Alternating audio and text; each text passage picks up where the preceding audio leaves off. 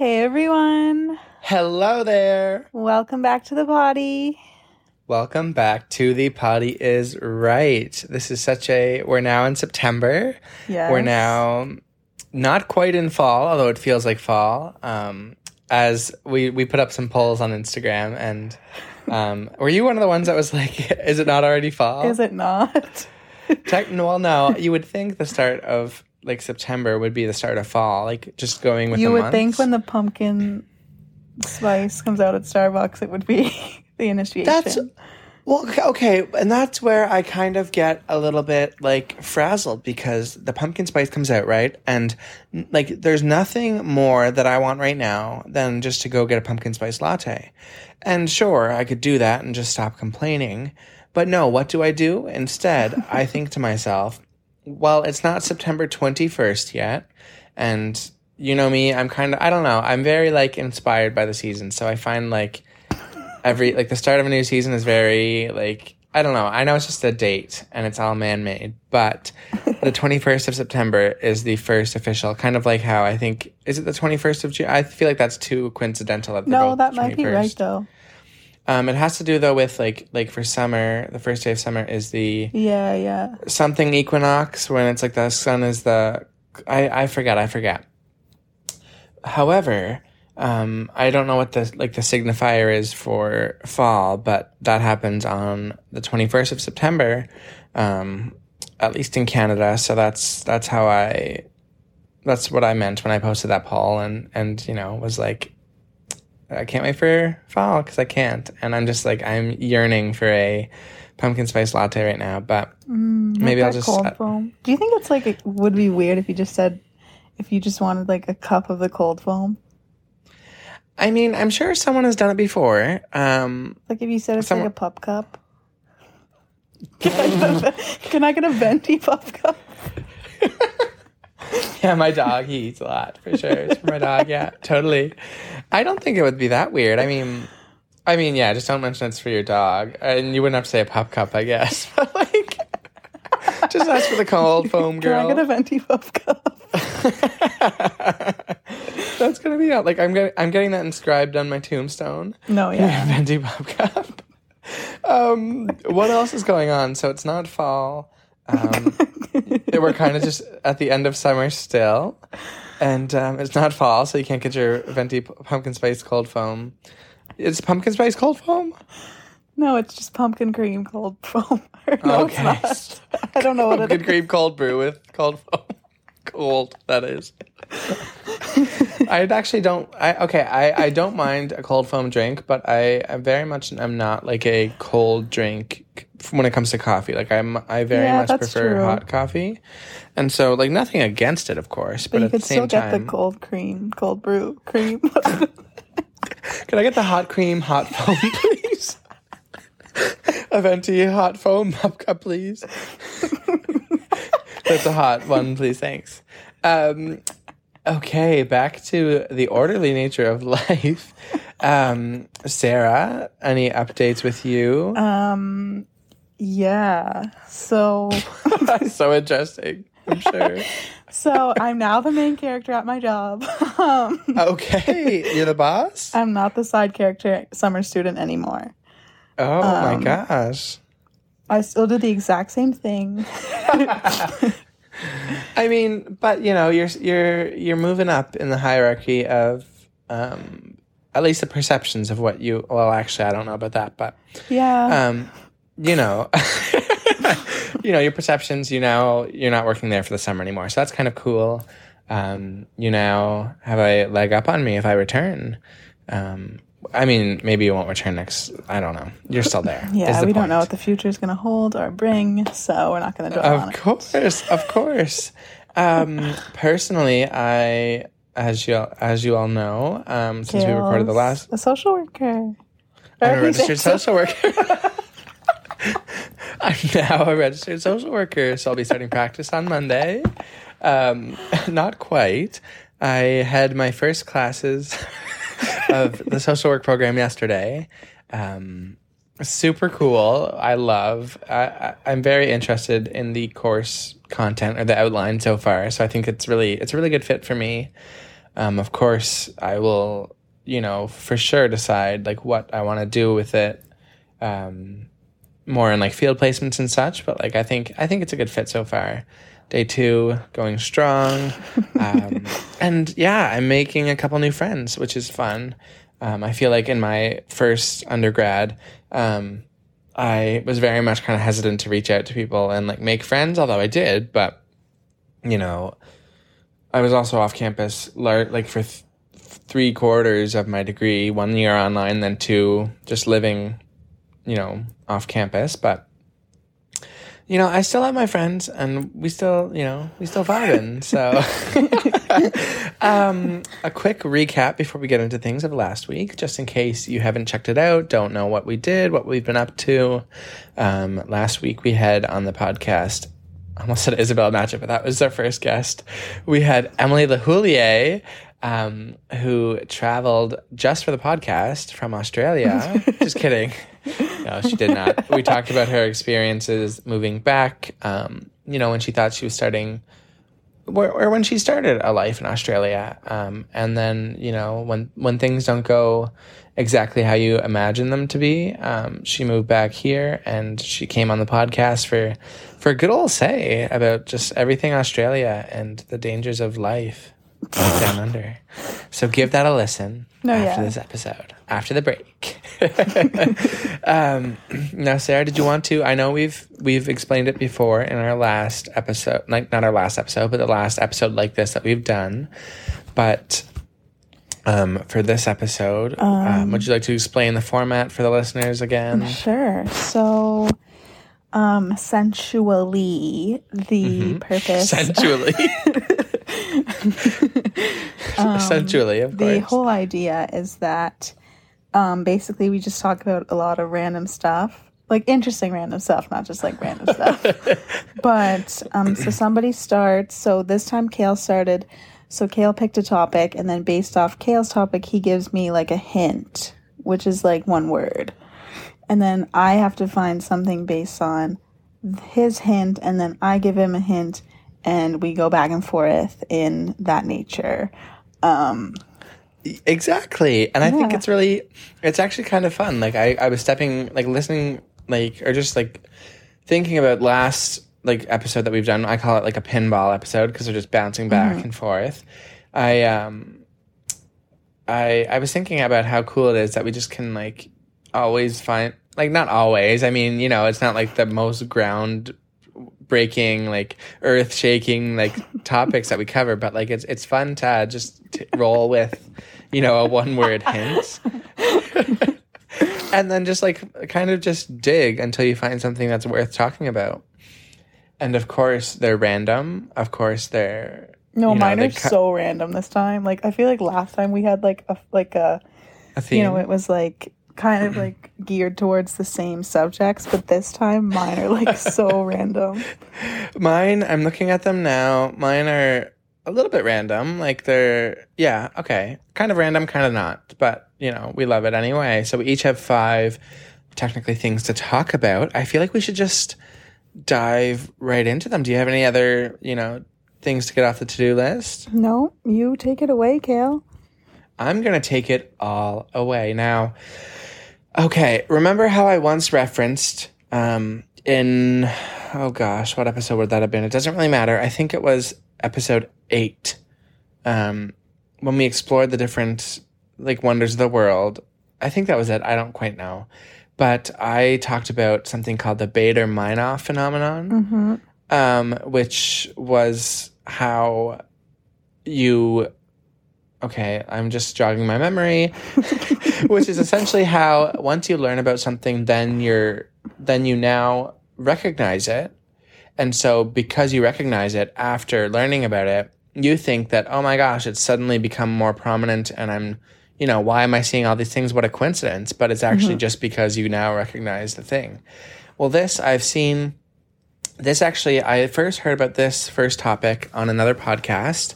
So, we're just redoing other podcast material, I guess. But, like, regardless, I just thought it was a cool story, which I had never heard about really before that podcast. And then after that, I after the fact, I was like, wow, I heard it. I actually, they mentioned just like briefly it somewhere on something. And it's kind of, if you know it, you know it kind of thing. But essentially, it's like almost one of those things that can be referenced just with 2 words. And people will know what the story is because of how widespread it was. But I started off just thinking about baby Jessica. Those are the 2 words that like come to people's minds. But yeah, sorry. Why I talked about the Baader-Meinhof phenomenon, yes. Did I explain that just now? I feel like I didn't go full circle there. Okay, You but did. yeah. Okay, yeah. I heard that on the podcast, then yeah, okay, we're good. My brain is all frazzled as I'm about to, okay, let's get into the nitty-gritty of this case. So, if you don't know, Jessica McClure was 18 months old on October 14th, 1987. So it's a little blast to the past. We're in it. We're imagining it. October. Halloween. Then was fall. So she's playing in her aunt's backyard in Midland, Texas. Now, around 9:30 in the morning, Jessica falls into an abandoned well casing. Do you know this story, by the way? Like, Yeah, briefly? because I was going to do it like once. You were. I was going to say this story once you gave the hint to me. Yeah. But then you were like, Okay. I was like, if it involves a baby, don't. Okay, so she falls into an abandoned well casing that's only 8 inches in diameter, which, like, that's almost impressive. That's pretty, like, scary. Like, to think, like, I am very much a claustrophobic person, and I can't imagine, like, I mean, obviously she's a baby, but, like, 8 inches is, like, that's not even a foot long. Like, what? Okay, and it's 22 feet deep, the hole. So, now her family, her aunt who's babysitting her, and her mother, they frantically call 911 upon discovering that she's trapped. I guess they just were like, where is she? And they heard the cries coming out from the ground. Could you imagine how scary that would be? Now, around mid-morning, first responders arrive and they assess the situation. They can hear her crying, but they can't see her, which is actually kind of terrifying too, to think. Like, of course, it's terrifying for the first responders, but also the family. Could you imagine just hearing her cries and like knowing she's down there, but like you can't see her if she's okay? You can only hear her. So in the afternoon, once they kind of, assess what the hell is happening, they then efforts to extract Jessica begin. So they try various methods, including a rope. Okay, this doesn't quite make sense, but from my source, I got including a rope tied to a firefighter who is lowered into the well. Like, was it a baby firefighter? I don't know. I think they must have tried to lower a rope. Maybe this is what my source was trying to say. Did the firefighter go down on the rope? Well, then because I'm quoting basically the source, but they realized the well is too narrow for a person to fit. 8 inches. Okay, yeah. 8 inches. So 8 inches. Like, do you know how big inches are? Did the person go down? Sarah, please. Okay, well, yeah, they realized that. So I don't know if they actually did that or if that was just a typo or an error. I don't know in the reporting. But so that was the first day. They just completely didn't know what to do. They were like trying to think of things. Meanwhile, she's down there. They don't know what condition she's in, and news, the media attention, they start to kind of like build, and all these reporters show up, and they're like, it suddenly becomes a global thing that everyone's just waiting to see if baby Jessica will survive or be rescued. So the next day, October 15th, like morning to afternoon, I'm just giving you a time frame, drilling experts are called in to dig a parallel shaft next to the well, hoping to reach her without disturbing her. So like versus just, they obviously couldn't just dig right into that casing or that hole because, you can only get so close before you start to like disturb her down there. So a large drilling rig begins to dig this parallel shaft, and it's super slow. So they managed to lower a microphone into the well so they can hear her cry, and they also have like some form of a speaker so that they can try to reassure her. But she's 18 months old, so that's kind of does she understand what they're saying? She just probably heard some voices and was like, okay, maybe I'm not just completely like lost, So they continue drilling throughout the night and into the next morning. So after 58 hours, the drill breaks through into the well. And then rescuers carefully remove a section of the well casing. Her leg was like trapped, which provided another, like it was like kind of pinned upward, so they couldn't just like pull her from the hole. So that was like another block in the, or roadblock in the whole process. In the road. Not in the road, Sarah, please. But okay, and miraculously, she's found to have minor injuries, and just some like, you know, exposure to the cold, things like that. She's immediately taken to the hospital. But then, okay, so she lives, and she's now, I forget how old. I don't know how old you'd be in 1987. That means you're at least 35, I'm guessing. Jessica, please write in and tell us exactly how old you are. Just kidding. I could probably Google it. But people, like, because it got so much media attention, people started donating, like, to help. Like, you know, immediately they were, like, sending funds over. Funds for what? Just funds for what? No, like, I'm talking about before, like, they rescued her, too.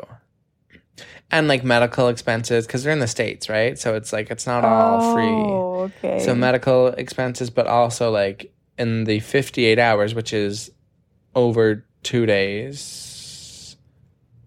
24, 48, 72, right? Yeah. Over 2 days, people were just sending money in. So they amassed, I believe, they never really announced a full amount, but I believe it was over $1 million. And which her parents college put funds they put it in a trust fund that she could access when she was, I think, 25, I read. But apparently they lost most of the money. I don't know how that happened, which just sounds scandalous. But yeah. I don't know. I'm just probably spreading rumors, but there was a stock market crash, something. They probably invested the money. Who knows? I don't know. Jessica, please write in. Tell us where the money went. No, because it's like, please. I think that's such a, wow. Like, the dedication, it really just kind of renews my faith in humanity. Like, could you imagine being that baby stuck in a well? And now if there's another baby stuck in, not even a well, but like a well, the hole for an abandoned well, like, now they know at least the blueprints of what to do if a baby's 22 feet deep. No, because, so from that, I pulled out the theme, the hint, rescue, and I threw that at Sarah. And Sarah, what do you have for us? It's really funny how, like, that's what you gave me, and I also was gonna share the same. Because there's so many rescue stories, right? But like that would have been really funny if, like, wait, how did you even? I think did I text you though saying, like, if it's about a baby, don't do it? Or no, you texted me saying underground. I gave you, yeah. You tried to give me another hint after the fact, and you're like, underground, and I was like, you're like, sorry, yeah. I had it first, so we should have just collaborated on that one. God, missed opportunity. I told it better. So when you said, wait, what was your hint again? Rescue. Right. Mm-hmm. So upon all of this, and first I discovered the story about Jessica, whatever, I was thinking about, like the people on TikTok. So then I got thinking about people on TikTok who will, like, go crawling through, like, the caves. I don't know if you've ever seen those videos. I have not. They're, like, literally, like... I can't. Maybe we'll post one on the Instagram story or share one there. But basically... Is it what you, like, when you... Are you talking about, like, just going through tight spaces, or are you talking about, like, when they do that technique where they breathe in and expand, or, like... I'm not sure about the breathing techniques, but I'm talking about... Okay. I'm talking about just crawling through tight spaces. Yeah. And just how much anxiety it gives me watching those kinds of videos. Of course. So then I got thinking of this. And then this is how I found this story. So... Yeah. There was this group of miners. This is kind of... I feel like this was kind of like a... I guess, like, popular story as well. Like, I've heard about this story before Googling it. But basically, there was a group of miners from Chile who got trapped. Miners ER. Oh yeah, I should specify. Minors as in the... Resource extractors? Yeah, not below the age of 18 individuals. So there was a group of miners who got trapped for 68 days below the surface because a shaft of the copper mine in which they labored crumbled on top of them. Oh my gosh. I shouldn't be laughing. I'm not laughing, but I'm just... I don't know if I've heard about this. I think it was like pretty like... Well, I mean, they were down there for 68 days, so that's like 68 days that the media was like, okay, like... but there was 33 miners. Oh my gosh. Again, not individuals under the age of 18. Not that it really matters for the story, but trapped like... in a small space for 68 days. And it says that the men were stuck behind 770,000 tons of rocks. Which tons are a lot more than pound. Well, depending on the, like, if it's, anyway. Tons are tons, but okay. Anyway. Anyway, basically, so they were down there for 68 days, and the only way they could, like, communicate was through this hole that was, like, dug out by, like, I guess, like, a rescue crew. So that's how they were, like, communicating, like, I guess their names to, like, their family members to tell their family members, like, I'm down here, I'm alive. How'd they dig a hole, but they couldn't dig a... Well, it says borehole. I'm not really sure what a borehole means. Oh, okay, I think boreholes are just really, really small holes. Yeah. Could they at least, like, drop some, like, juice down there? Just a long straw. Just blended, like, Big Macs. Sorry, insensitive maybe, but... Oh, well, it does say that they were given... Oh, well, it says information on nutrition. Okay, like... So I don't know really what that was going to do, but... Information on nutrition? What do you mean? It literally just, like, says they were advised by NASA with information on nutrition. Okay, so that's kind of sus, where they just, like... NASA just was like, yeah, so you don't have food down there. That's all I said. I guess, yeah. So, yeah, it was a drilling process, but it took, like, obviously 68 days. Once again. But all 33 men survived, so. But, like, what did they eat, though? Yeah, 68 days. That's, like, 2 months. Cave bats? Like, I don't know. That's what I'm wondering. Because, I don't know, it said that they huddled in a space called the refuge. Which, well, they called it the refuge. Right. But they refer to it as a room. So I'm like, how big, like, is the space, you know?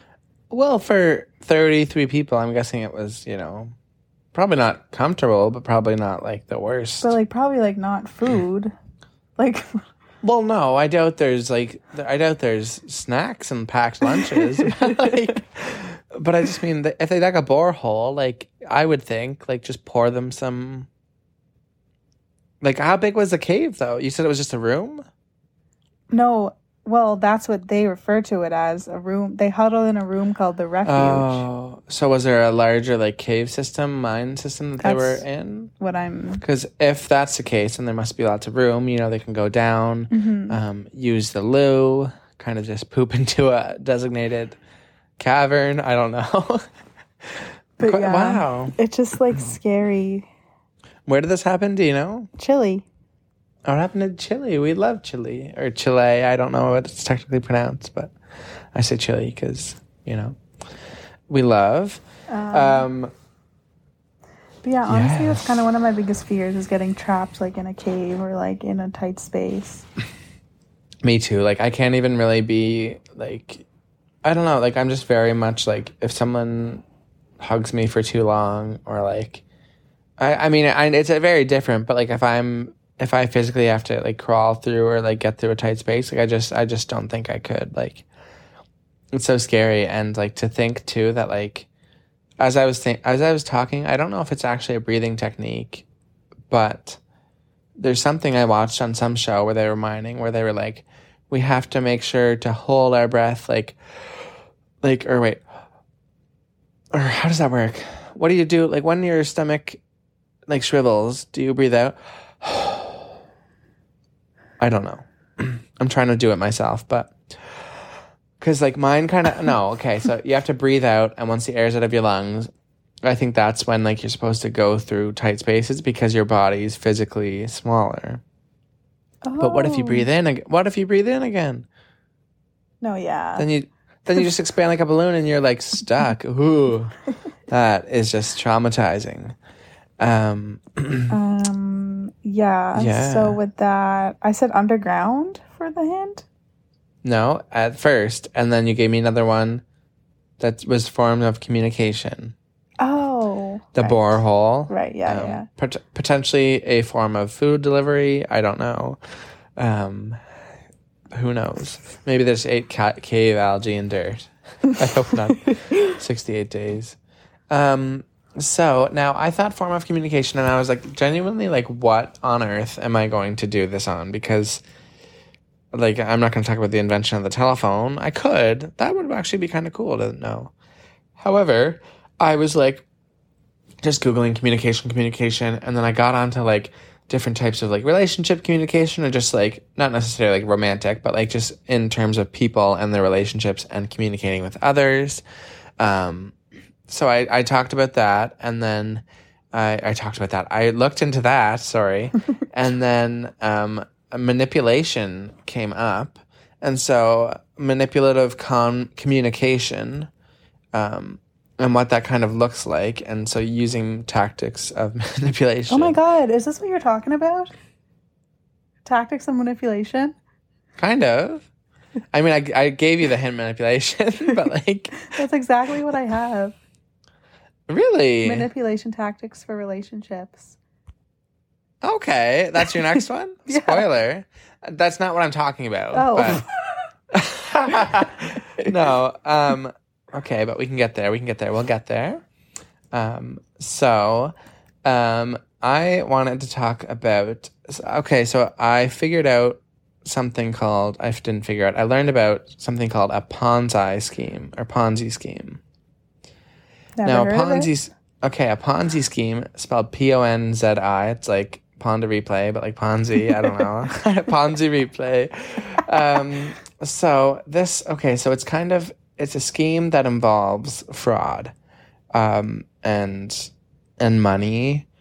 So essentially, a Ponzi scheme is a fraudulent investment scheme that promises high returns to investors, but operates by using capital of new investors, so money. Okay, so Sarah McCullum, would you like to invest in my business? It's called Kale Power Smoothies, and it's really good. We have, I'm going to give you a good return on your money. It's a really low risk investment. Yes. Would you like to invest? Okay, yes. Great. You give me money. Uh-huh. Now, instead of actually having a good business and using that money toward the business, as normal businesses do with stocks, I just simply recruit more members. I keep on going to person, getting their money, and giving their money to the person ahead of them in line. So say I just went to you, and now I'm going to go to another friend, and I take that friend's money and give it to you. And so you think that you're making money off of my business, when in reality, you're just getting money from them. So, which is kind of different. I've never thought about how are you getting money?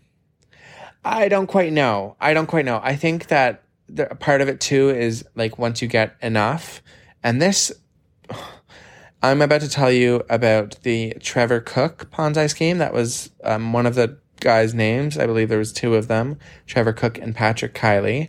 I believe that they just take a portion of the money that they're returning to the investors. So, but they must have got a whole lot of people. So these 2 people, Trevor Cook and Patrick Kiley, orchestrated a Ponzi scheme centered around foreign exchange trading.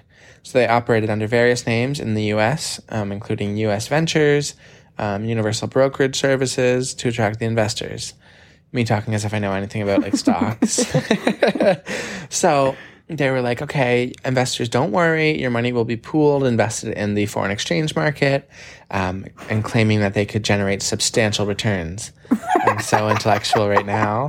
Definitely not reading a paragraph that I tried to write based off my research. So they said, your principal investments, what you put into this initially, is completely safe. Profits are going to be great. So in reality, only a small fraction of the money was used for foreign exchange trading. So they did actually do some trading, or whatever. I don't know how that works. They did put some money toward the legitimate business just to keep a front up. But the majority was used to fund the two men's lavish lifestyles. So yeah, they used people's money, like I said, to pay the people that had invested before them. Classic Ponzi scheme, you know me and how I love my Ponzi schemes. So now let me look. I actually had the amount of money that they were eventually caught. Spoiler alert. But so just give me a second. I'm going to pull it up because I didn't have it written down. I just want to, have all the facts in here and, totally. So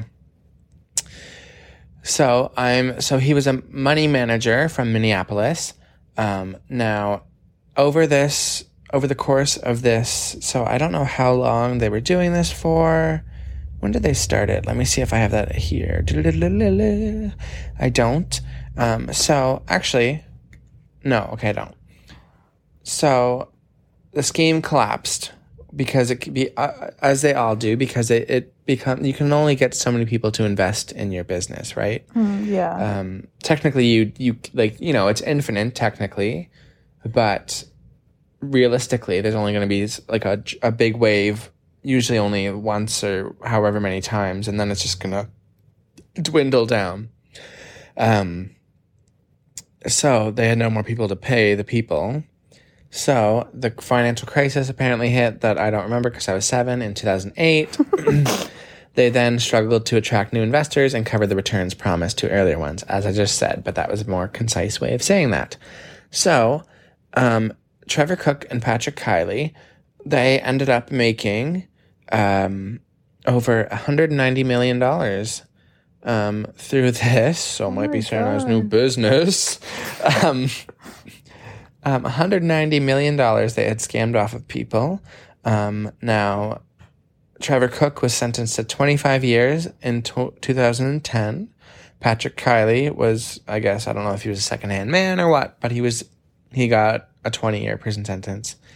And they were both ordered to pay restitution to their victims, which I'm guessing, based off of my vast knowledge of legal terms, for sure, 100%, I definitely know that restitution means they're paying back their initial, I don't know, money, which, it makes sense. But if they spent the entire, I don't know how much, but they were lavish, they were traveling, they were going all out, living it up to the nines, So that is a Ponzi scheme. It's a form of manipulation. And now, as Sarah's previously, foreshadowed, with my hint of manipulation, she's going to be talking about...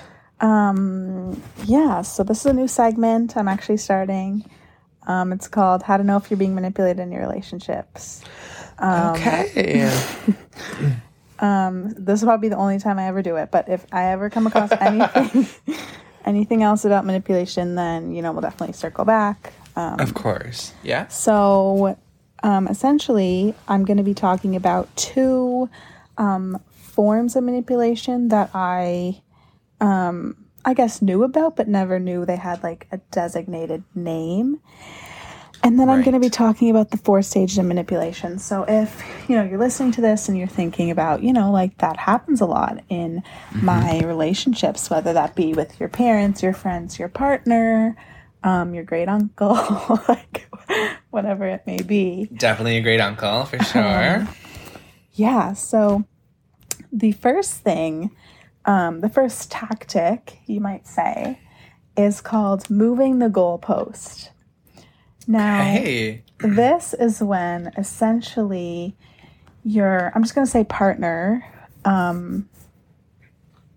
just for now. Whether that means platonically or romantically? Yeah, whoever, is constantly elevating their expectations for you to the point where you're never satisfying them because you're just unable to meet the goal. So for an example, say I cook Kale a really nice dinner. You know, he comes home from a long day at work and I'm like, here, bestie, here's Have some craft dinner. Here's some craft. Honestly, yeah. Here's some craft dinner. And then Kale's like, oh, well, like, where's dessert? And then I'm like, okay.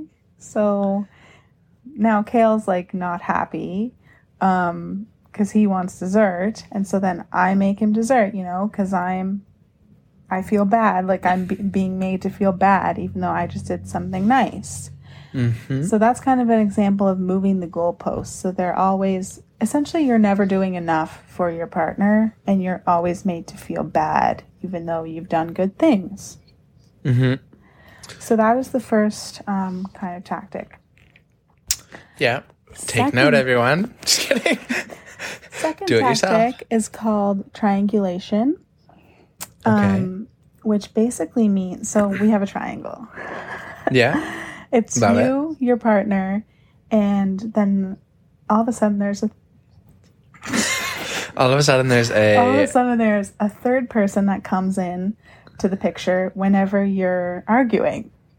Okay. So your partner might always be blaming their own actions on someone else to make it look like that's the reason why they acted the way they did, you know? So if I get in a fight with Kale, I did something totally messed up, but I'm like, oh no, I did that because my mom made me mad that day and I was so annoyed at her and that's why I did it. But that's like me not taking responsibility for my own actions. Right. Right. So if your partner is always blaming their moods on someone else, red flag. It's time to move on. Yeah, yeah. Not necessarily move on, but you could have a conversation. You know, have a converse with them and let them know that they're a manipulating narcissist. Just kidding. Essentially, yes. Anyways, so now we're going to talk about the 4 stages of manipulation, just so you know you can identify it a little bit better. Of course. So the first stage is flattery. So this is when your partner's, you know, trying to flatter you. They really want you to like them. They're doing all this cute stuff for you, you know, all the cute relationship things you do, honeymoon phase. That's the first step. Might be a little bit, you know, excessive, but you're into it. It's working. They're capturing your attention. The second stage of manipulation is isolation. So now that they have your attention by doing all this lovely stuff for you, they start isolating you from like your friends and family because they only want you to be spending time with them. Right. And I should, like, I'm just going to butt in here. Like, there's a healthy form of... time, Kale. There's a healthy form, I feel like, of like isolation, and like that's kind of expected when you get into a relationship. Like, of course, you know, as you enter a relationship, maybe you should still be doing stuff with your friends, but at the same time, like, I mean, I'm talking like romantic relationship. This could be a friend or whatever too. But like, you know, obviously, if you have a best friend, if you have a partner, you're gonna spend, you know, quite a bit more time with them than you would just your normal friends. But that can be done in a healthy way while still seeing your friends, and that can be kind of like your decision too. Whereas what you're talking about is like an unhealthy, they're kind of pushing. Yeah, I'm talking more so like it's evident, like the partner's making it evident, like they don't want you seeing friends. Yeah, of course. Versus like you just collectively kind of, you know, being like, okay, let's just spend time together. You know. Yeah. Yes, that is the second stage. Third stage is devaluing and gaslighting. I'm sure many of us are aware about, you know, gaslighting, but devaluing, like devaluing your feelings. So like, right. They might tell you like, oh, you're making me unhappy by not seeing me enough or whatever, making you feel bad, essentially. Right. For doing things, whatever that may be. Anyway, so final stage of manipulation is fear of violence. So hopefully, it never gets to this stage. But people your partner might begin to threaten you. Yeah. Or hurt you for doing things that they don't agree with, which is in itself another form of manipulation, because they're threatening you and then you're going to feel like you did something wrong. When it wasn't you. But it wasn't you, yeah. Wow. I think that's a really important... Yeah.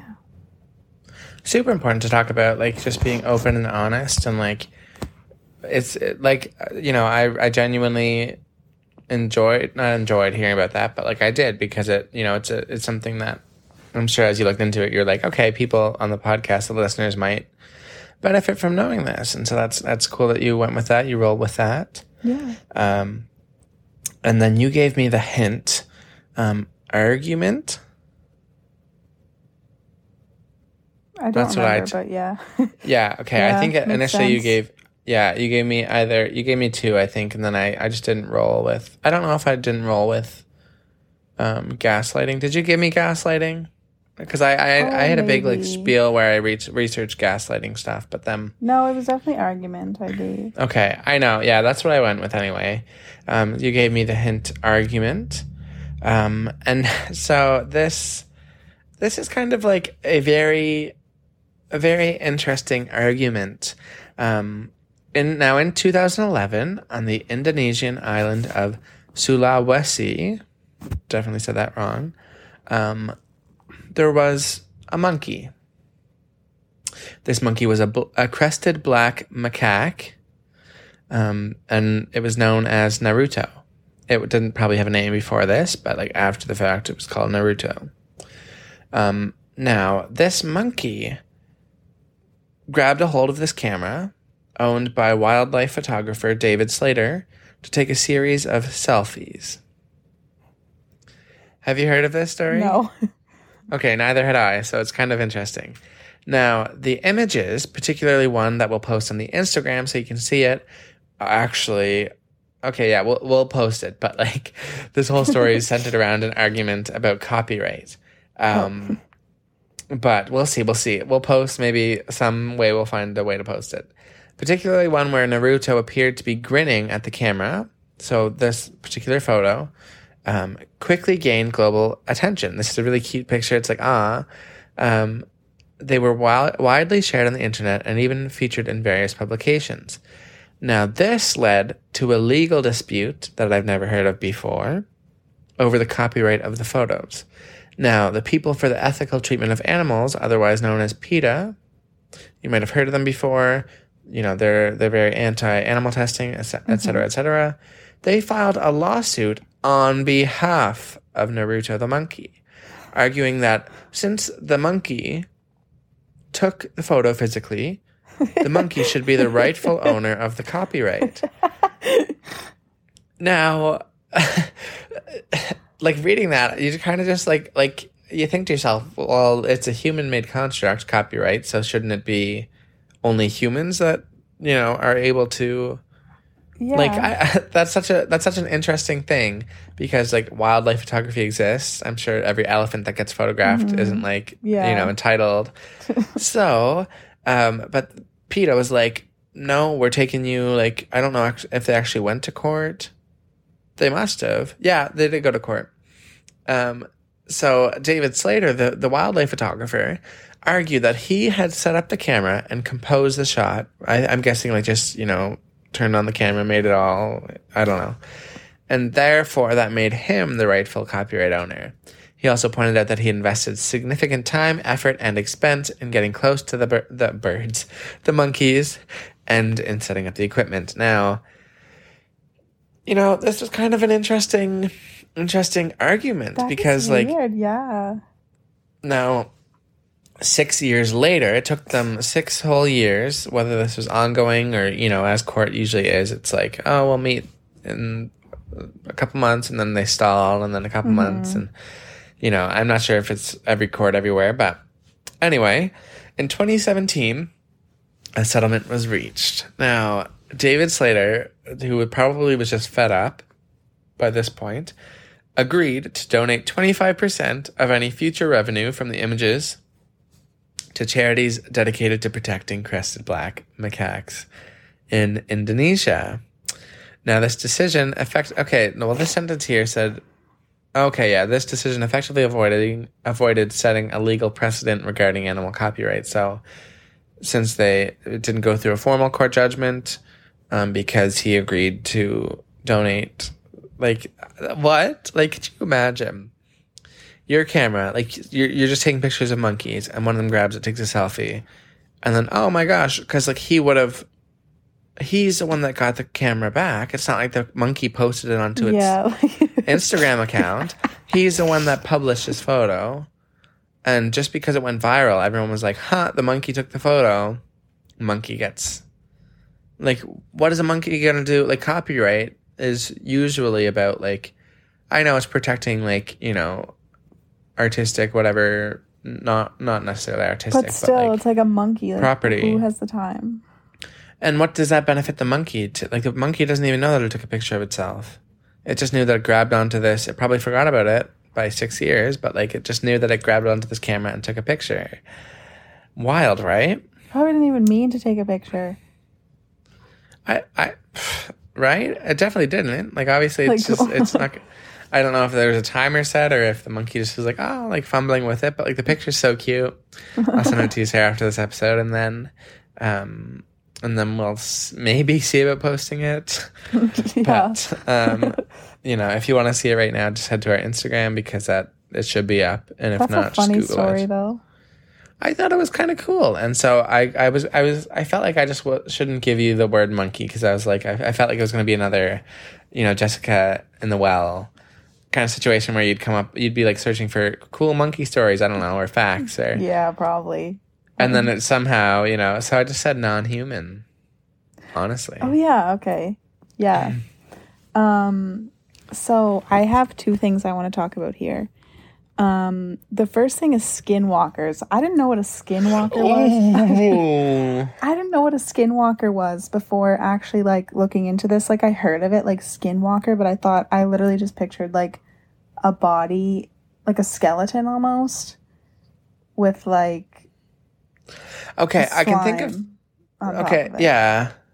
Okay, I'm not going to get into it, but I'm thinking of two different things, and I don't know if one of them actually is a skinwalker. I think there's, like, a creepypasta skinwalker, and then I think there's, like... Okay, I'll just let you...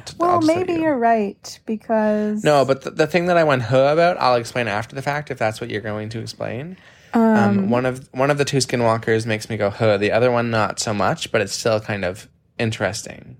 Well, you see, I didn't know there was two, so you can elaborate on this. Okay, I'll let you go first, though. Okay, so I have here that a skinwalker, according to the Navajo legend, is a shape-shifting witches that disguise themselves. Is it Navajo? Oh, maybe. Sorry, I feel like I've heard it. I don't know how to say it. Navajo legend. Shape-shifting witches that disguise themselves as deformed animals. Okay. So that is the version that I'm referring to. And that's the version that makes me go, because the pictures of these things. Yeah. Creepy. Okay, wait, Yeah. So then what's the other version? The other version, like, that I thought actually could be referred to as skinwalkers, you know how people are like, there's reptiles that are politicians? Yeah. And that they wear, like, the skin? Yeah. But they're, like, or aliens that are, you know what I mean? Yeah. And, like, technically, those, to me, could also be skinwalkers, because, you know, they're not human, but they're wearing skin of, like, they look like they're human. So I just didn't know which way we were going with that, but, like, I'm glad that you went the more creepy... I mean, I shouldn't say creepypasta, Navajo legend, I'm not sure. Are they a indigenous tribe? Or maybe it's just... I'm not sure. Yeah, I think so. Okay. Because, I read...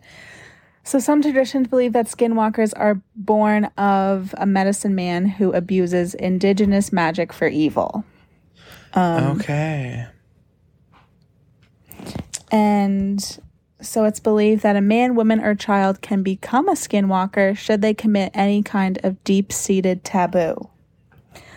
So obviously a lot of people think this is like a hoax because, like, you know, the whole idea of like actual deformities. What? What? What did you just say? Sorry, I cut you off. The like, idea of what? Like, a lot of people think it's like kind of a hoax because, like, obviously the whole idea of like someone like shape-shifting into like a skinwalker. But are they talking about the like maybe you're gonna get to this, but like, are they talking about incest? Sorry, that's very very taboo topic, sure, and it's, you know, nothing that we should ever talk about lightly. But I'm talking about, like, technically, like, you know, children born or offspring born from incestual or like close familial sexual encounters, relationships, often have deformities. I'm like, is like just because of the genetic. I'm not sure if it's genetic mutations or what happens, but you know what I mean? Yeah, I know what you're saying. I mean, I didn't read about it, but... No. I'm just saying, like, I wonder if that's what they're kind of basing it off of, too, or, like... Okay, but continue. Could be. Could be, of course. But, yeah, so... a lot of people, probably most people, are, like, skinwalker, like, as if that's real. But, It said that most people are skinwalkers? No. Oh! Most people to this day are like as if it's real. As if it's real, yes. But there have been a lot of like skinwalker sightings. So the one that I read about was like this family who lived on a farm, and they had obviously farm animals. And the dad was out one night walking his dog, and he said that he's seen a werewolf, but like it was not like a werewolf. Like, he described it as being like a literal human in werewolf form who was basically like about to attack. Who was basically like, I obviously can't describe it well. Like, I mean, obviously you had to be there, but like he said, it was the most traumatizing thing he's ever seen in his life. And like, oh my God. Yeah. So yeah, I just thought that was interesting because I really didn't know like what a skinwalker was. It's just kind of something that I'd heard. Right. When I think of skinwalker, like that's kind of what I like. I mean, yeah, I just think of some weird deformed creature, but I didn't know like that kind of backstory, or that people, you know, or like that people believed that they're created from committing taboo acts, which is interesting because it's like, I know, like, you know, there's biblical and, you know, ancient whatever wisdom and texts that describe, you know, what's moral, what's immoral, but like largely those are man-made. So like, who's to say that, like, you know, society, things that are taboo are up to the culture. So it's like, you know, who turns the people anyway? Who deforms the people? Yeah, so then this is just like kind of something cool I found. So I found this website, and it's called Non-Human Entities. Non-human entities. And it's really cool. It has like a whole list of things that are considered non-human. So it has like, one of them is called horned beings, like things with horns. Oh my God. Ghosts, interdimensional beings, zombies. And it gives you, like, there's 35 different things on here. And it gives you, like, all the explanations of what these things are. So I thought it was, like, kind of cool.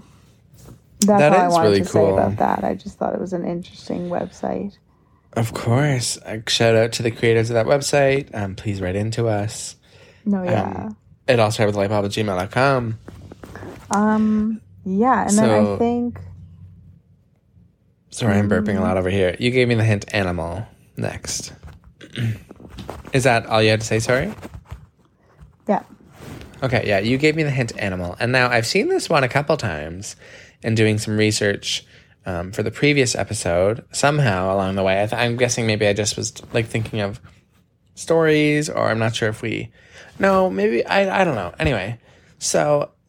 have you seen or heard about the Great Emu War of 1932? I've never.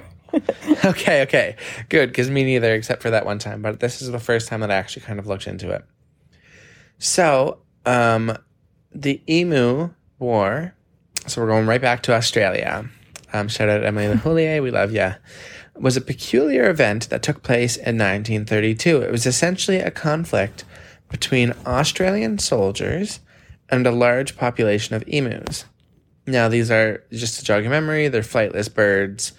I believe they just look like ostriches, and they're native to the continent.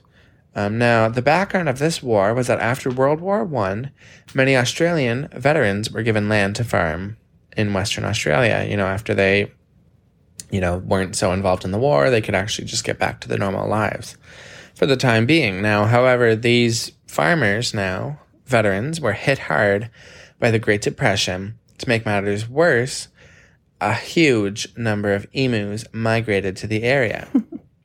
Now, these emus started seeking food and water, but they began to damage the crops of the already struggling farmers.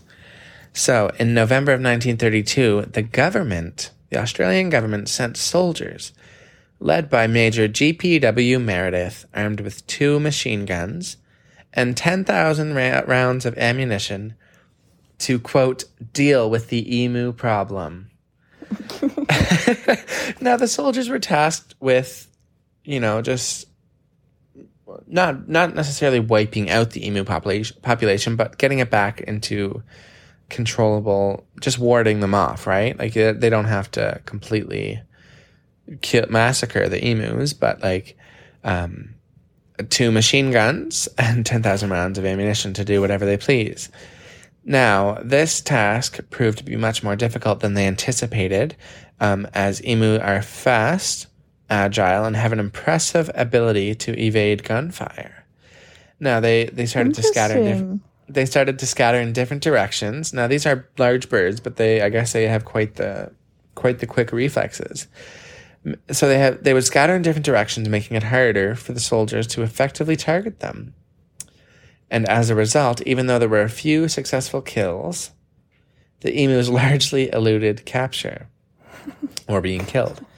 Now, media coverage of the war quickly turned the operation into a source of mockery and amusement, naturally, because here are all these soldiers of course, it's one thing.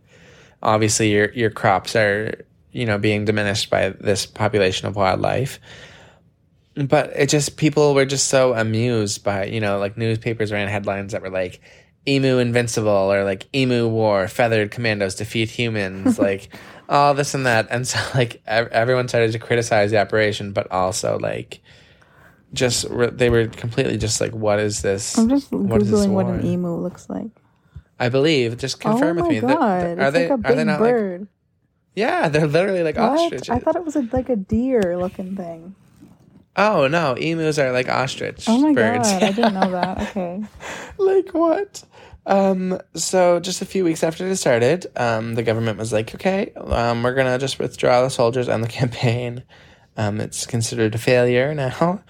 And yeah, what a piece of Australian history, honestly. The anniversary is coming up in, 9 years now? I bet they're going to have a big old national emu, a big old shindig on those farms.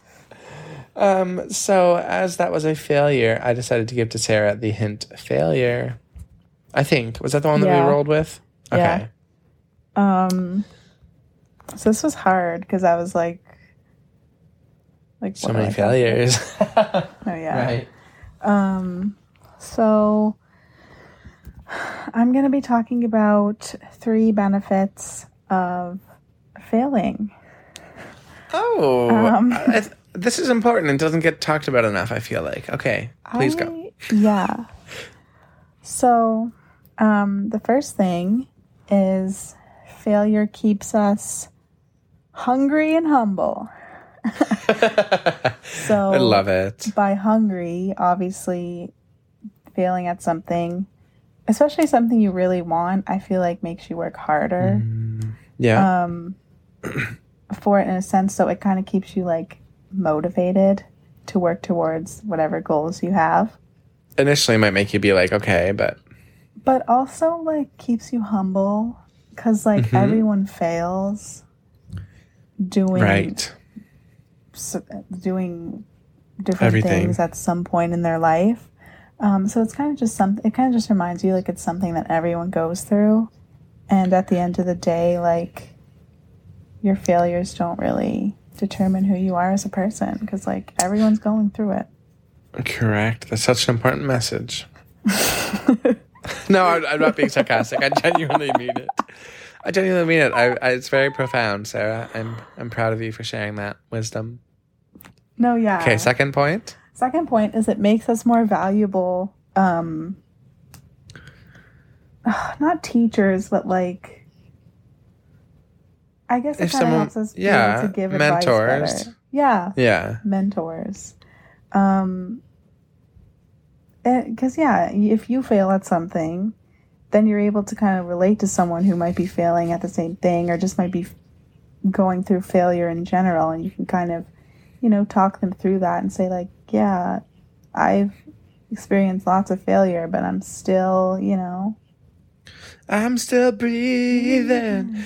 I'm alive. Anyways, essentially, yeah. Oh my gosh. You're still going, you're still moving forward, and they can too. Of course they can. Yes. And, okay, I guess I kind of have 4. So, helps us overcome fear and teaches us lessons. Okay. It's because a lot of people are scared of failure. So scared. Because it is scary.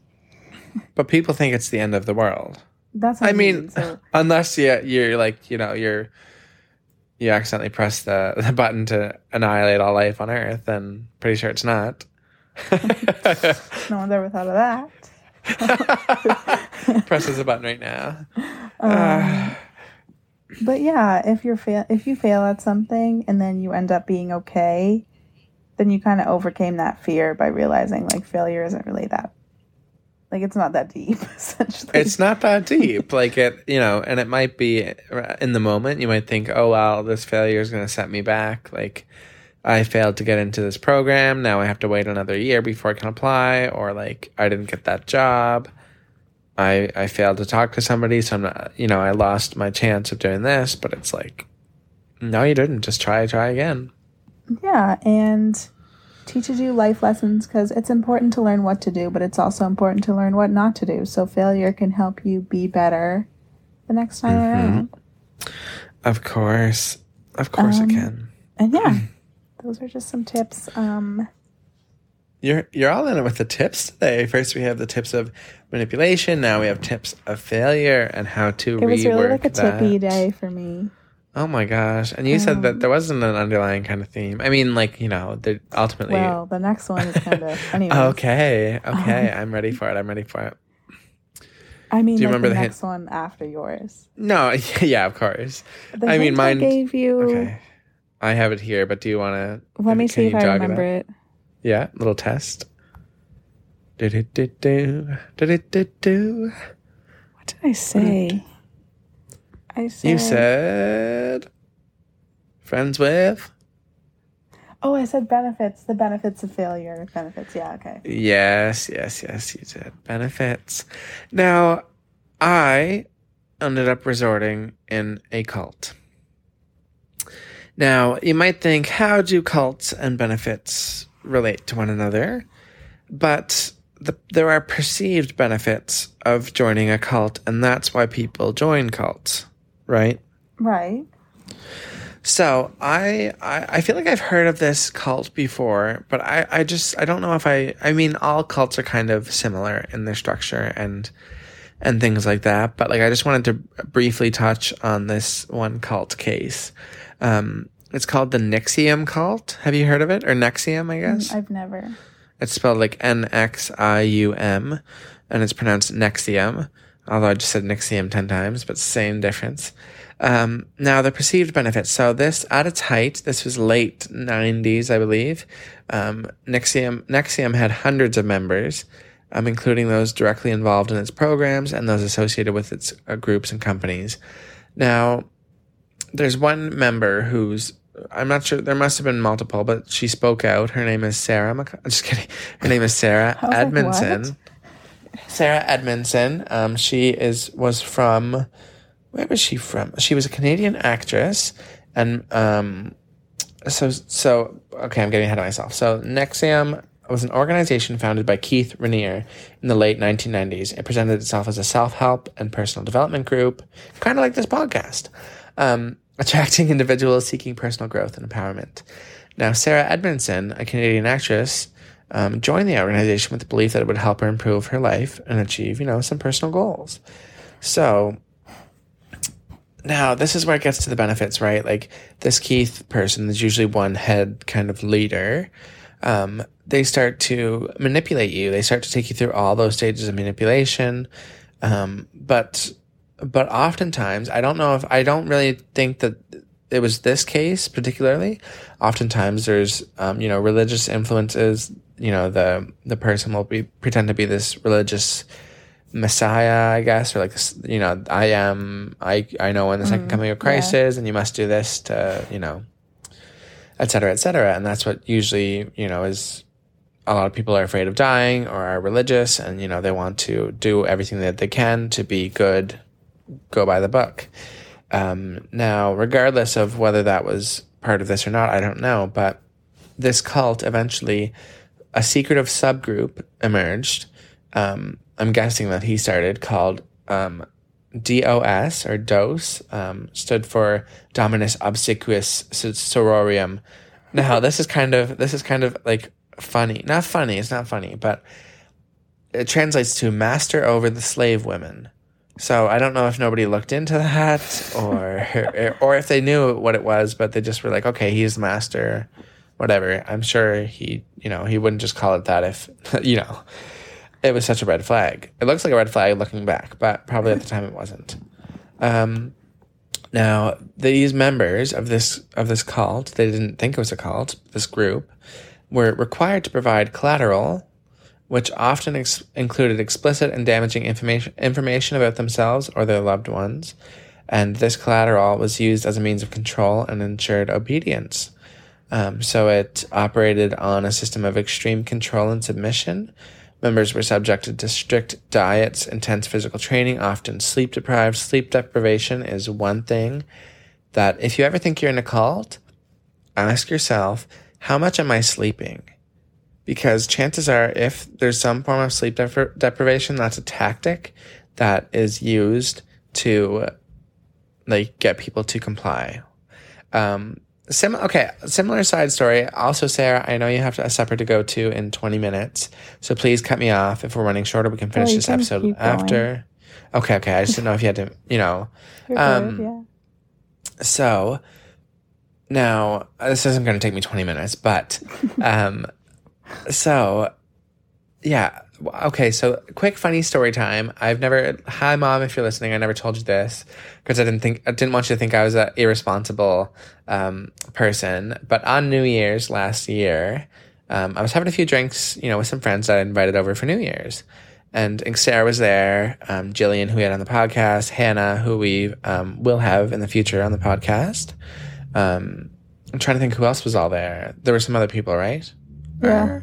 Yeah, there were. Well, obviously there were more people. I'm just trying to think of in terms of guests that the listeners might know, or that we'll soon know once we introduce Hannah. But regardless, sorry, I'm burping. I ate a lot of supper. Yum. Regardless, we went to go to. I don't know why we didn't end up going out. Do you remember, or what happened? Because we went to go out to a bar, and then we ended up turning back around and going back to the apartment once we were across the street. Was it that it was rain? I don't know. No, I don't remember. New Year's. I thought it was. Yes, it was New Year's. We were going to go out to the club, and then we just weren't feeling it. I don't know, but so we went across the street, and right across the street from my apartment is a bar, and so there was this interesting. I don't know how we got to talking. Mind you, I was under the influence at the time, had a few drinks in me. My social, I like to talk a lot. My social butterfly that usually doesn't come out for random strangers on the sidewalk, but I don't know what alerted me to her. She just started chatting it up with us as we were standing there, probably debating whether to go to the bar or not. We weren't going to that bar, but that's not the point. Eventually, I was like, hey, I live across the street. Come back to the apartment. And if you're listening to this, I'm not going to mention your name because, of course, I don't know your last name, but regardless, I think it's just, good to promote, confidentiality.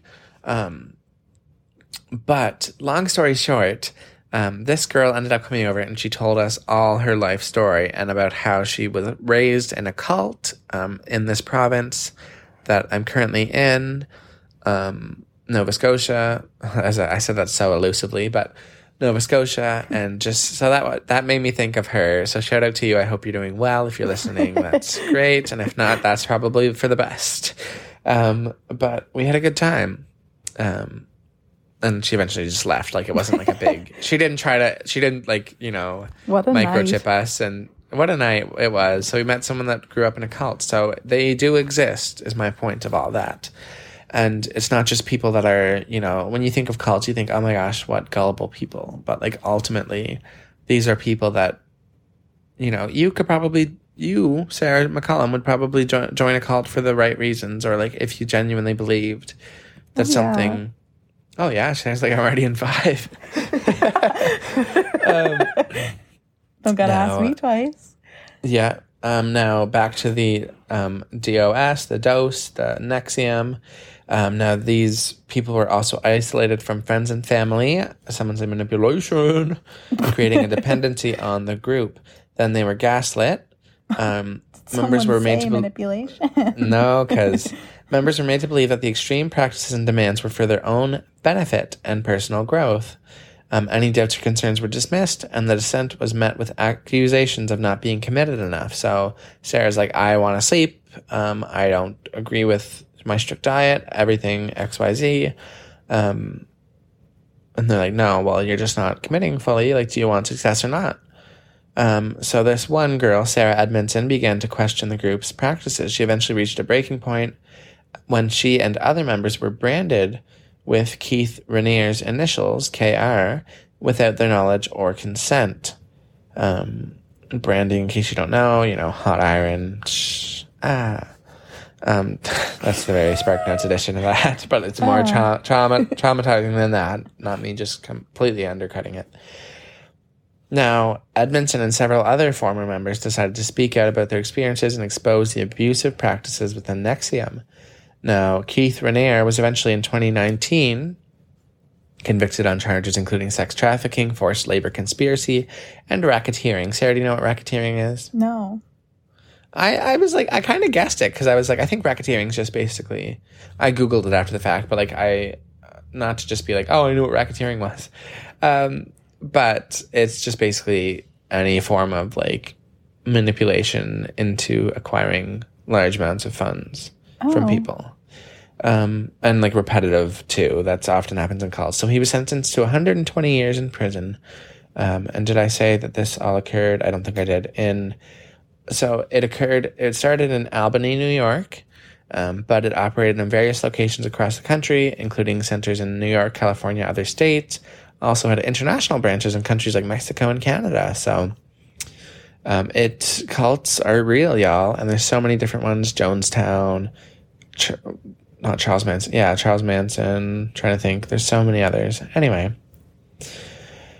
So that was my story about benefits of joining a cult and why you should join a cult.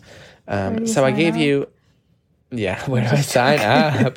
Nexium 2, hosted by It All Started with a Light Bulb. I gave you the hint extreme because that scenario is quite extreme. Oh, yeah.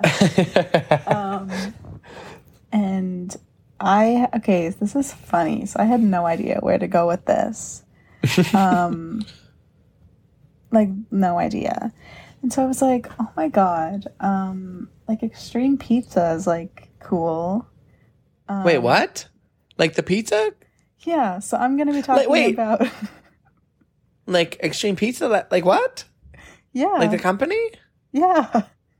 Oh my gosh. You texted me the next hint and that was pizza because you thought that we had to keep going after this. And I was like, oh my God, I love extreme pizza. Just being I thought funny. You were like cluing into the fact that I was going to be talking about extreme pizza. No, I didn't. I just was like, oh, that's so funny that I said extreme and then you're saying pizza now. But I genuinely love extreme pizza. So please dive in.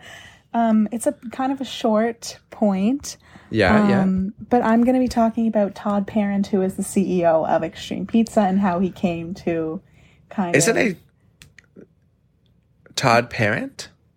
I'm hoping it's Todd Parent. I was actually just looking at it and wondering if the last name auto-corrected to Parent. I've never heard that last name, but like maybe it's Parent. Like, who knows? Oh, Sarah's could gonna be. Sarah's I'll gonna double do some check real quick. Oh, of course. I love. Now, do you know if is it a chain or is it just, you said CEO, which makes me think it's like, I know it's doing pretty CEO, good, but maybe like creator. yeah, it doesn't mean like it has to be some giant like organization. Yeah, of course. CEO Extreme. Da da da da da pizza.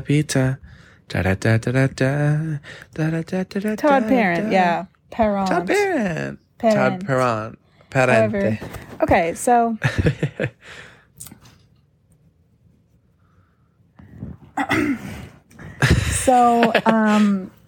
Todd wanted to start a business. He was obviously into food. And the name Extreme Pizza actually came from the fact that he played like extreme sports. So he did a lot of like water sports. I think I didn't write it down, but I think I read like he did water skiing. Wow. And yeah, so he did extreme sports. Isn't it cool to just like know little facts like this? I did not know that. He did extreme sports, and at the time he was at a culinary academy and he was taking like a pizza course. So his friend was like, "You do extreme sports, you're taking a pizza course, why don't you open an extreme pizza?" Wow. And that's how it came about. Because originally he wanted to open up like a crepe spot. Like that was his original plan. That would have been good too. Extreme crepes. He should do that. But yeah, then he ended up opening the pizza spot, and the first like place it opened was 5970 Spring Garden Road. Oh. Do you know when? Fillmore Street in San Francisco. I don't. I should have put the year. In San Francisco? Yeah. What? Yeah. Is it still there? So wait. Are you talking about Extreme Pizza Halifax, or are you just talking about a completely different company called Extreme Pizza? That's a good question. Well, so there was multiple locations around the world. Is it spelled like XTREME? I don't know. It's not written like that. Did you think it's the one in Halifax though? I thought it was like the one like the one that's close to wait, though, campus. I don't know because it said there was multiple locations. But this one's not saying that there's multiple locations. It just says, I'm on their website right now because I love this pizza spot. If you're in Halifax, call them up. Their phone number is 902-404-1600. Extreme Pizza. Well, still, that's so super cool. Maybe this one hasn't. That's really funny, though. Okay. Wow, though. Okay, but Extreme Pizza Halifax, I love their hot chicken tamale pizza. It has pizza sauce, hot sauce, spicy chicken, red onions, jalapenos, hot peppers, matzo, and cheddar cheese. And I'm not talking like I think there's. I'm trying to think. Does it have actual nacho cheese? I forget if that's another one. Wow, Their okay, pizzas this is funny. so They're good. definitely different pizza places. Oh, wait. Wait, what? Wait, there's an X on the pizza box, though. Wait. Oh.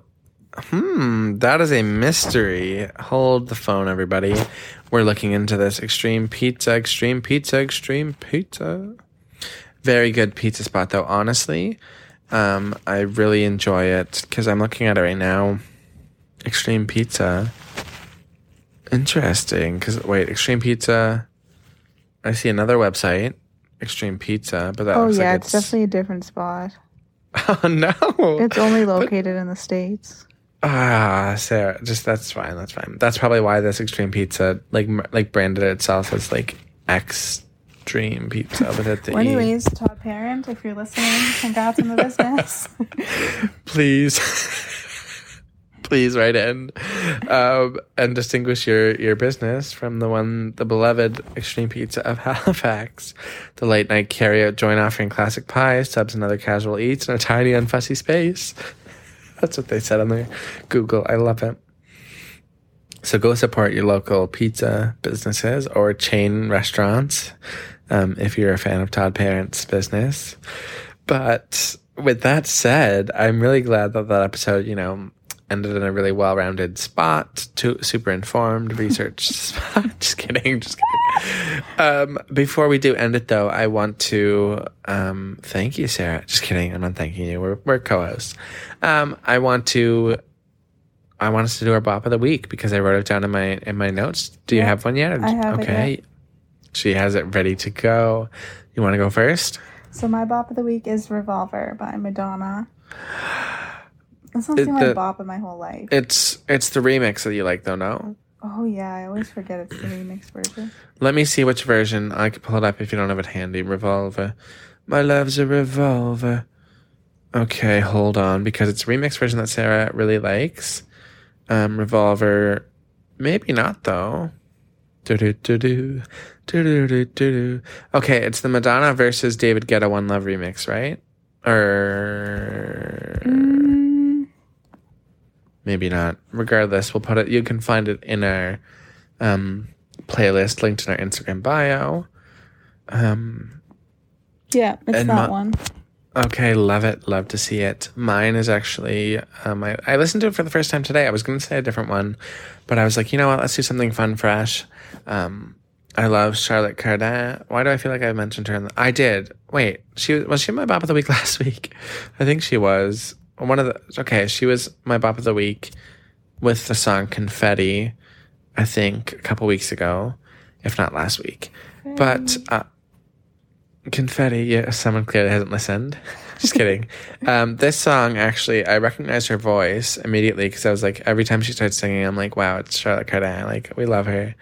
From Quebec, I believe. This song's called History of Yesterday, but it's by Milky Chance. It's off of their new album. I say new, but it came out in March. And it's featuring Charlotte Cardin, who we love. So you can find those titles if you have any, discrepancies or having a hard time finding them in our Instagram bio, like I said. I always say without further ado, which is like something you say before the event happens. Without further ado, we will now be ending this episode. No, we've reached another good hour and some there. Oh my God, it was an hour and 22 minutes. We love it, though. It didn't feel like an hour and 22 minutes, did it? It didn't at all. What the fuck? I mean, what the hell? I mean, what the... I love it, though. We love it. And I hope that y'all had as much fun as we did listening. Please, we should do this sometime with, maybe it would be hard to do it with other people. I was trying to think in my head of a way that we could do this, by incorporating, our listeners. Maybe we could be we could show somebody a hint and then get them to, send us some stories or something that relate to it. Then we can pull one of their stories and use that. I don't know. We could figure something out just for some fun involvement of listeners. If y'all would like that, please let us know. But yeah, thank you all so much for listening. Thanks for listening, everybody. Stay, what did you say? Stay hungry and humble, everyone. Stay hungry and humble, everyone. Oh my gosh. And until next week, it's been Sarah and Kale, your co-hosts of It All Started with a Light Bulb. To you, Jim. Back to you, Jim. Like we're news anchors. All right. See you next week. Bye. Bye. Why do I always go in a high pitch like that? I don't know, but it's happening.